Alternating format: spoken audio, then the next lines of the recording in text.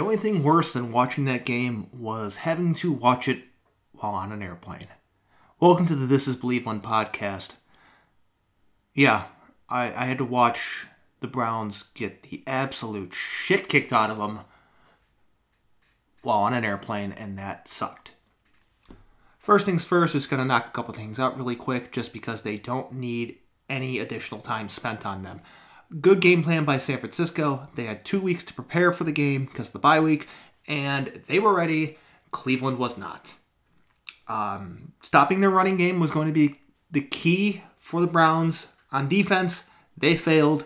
That zone blocking scheme was fantastic from San Francisco. They executed exactly how they needed to.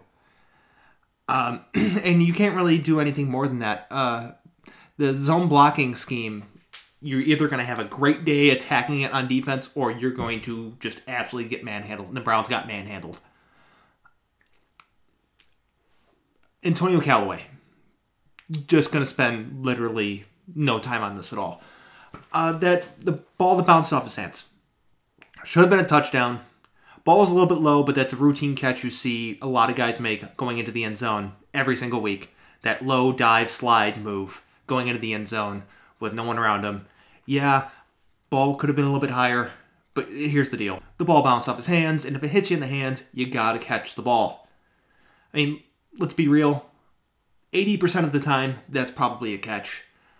19% of the time, it's an incomplete pass. 1% of the time is what we got on Monday, and that was the interception. It was one of those ridiculous plays where the ball just kind of bounces up, and oh look, there's a guy there. Sometimes it happens. Can't really do a whole lot on that. Now, circling back to the 49ers being on a bye week, I imagine that's why we saw some interesting concepts from the Browns and Freddie Kitchens involving Odell. The pass to start the game, Odell lining up in the backfield, the sweeps, the fake sweep, then handoff to Chubb for the little counter action. There's something there that Freddie knew that they were going to look exactly at the previous 4 weeks, so he had to have something new that they have not seen yet. So he brought out this new look, this new concept, this new action, and overall it was successful to a point, but interesting. I don't know if they're going to continue doing stuff like this. I imagine they might do something similar with Seattle coming off a long week since they played on Thursday, the Browns' second consecutive opponent, getting an extra couple days to prepare, but it doesn't really matter all that much. Just focus and execute is really what I really want to see, because they really didn't do much of that, and part of that issue was some of the offense appears to have changed. Now, it seems like everything that was successful against the Ravens magically disappeared on Monday. I watched the game, I'm like, where the fuck are the RPOs? Where are the RPOs? They ran them time and time again against the Ravens, and they were successful. I do not remember seeing any RPO action against the 49ers. I remember seeing lots of deep pass plays, which I've said before, and I'm going to say it again, is a recipe for disaster. Greg Robinson, Chris Hubbard, and Eric Kush just simply can't handle good defensive lines, and that's what San Francisco had. So asking them to block and hold blocks is just not going to work. You can't do that if you're going to have a successful passing attack. But for some reason, it seems like somehow, I don't know, Todd Monken showed up again. Maybe you saw all the success last week and kind of came up to Freddie and be like, hey, those plays worked last week. How about we throw in some of my concepts, some of my plays? Let's see if we can get those working. Let's see if we can get them going.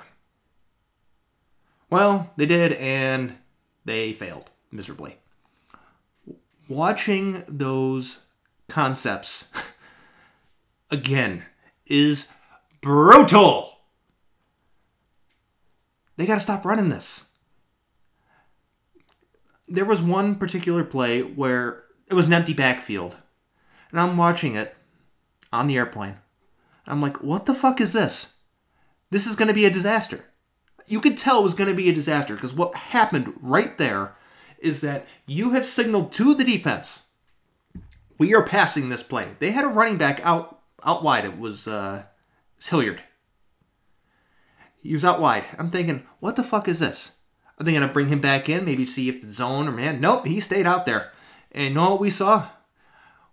We saw a defensive line in full pass rush mode. You know why? Because there was no threat of run. There was no threat of the run. Even if you're not going to run the ball, you have to present some sort of threat so that the defensive line can't just pin their ears back and pass rush without consequence. Because that's exactly what happened.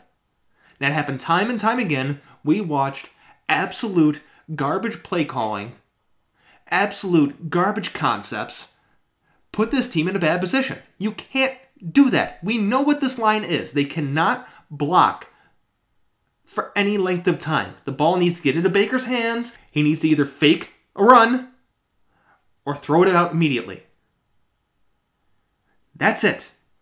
That is the offense. Stop with the long pass plays. They are not working. They need to fix this now. We've seen what the offense looks when they run the bullshit plays. We've seen what the offense looks like when they run the good plays. We're not fucking splitting the atom here. Run the good plays. We know what they are. Get the ball quicker, and the Browns will win.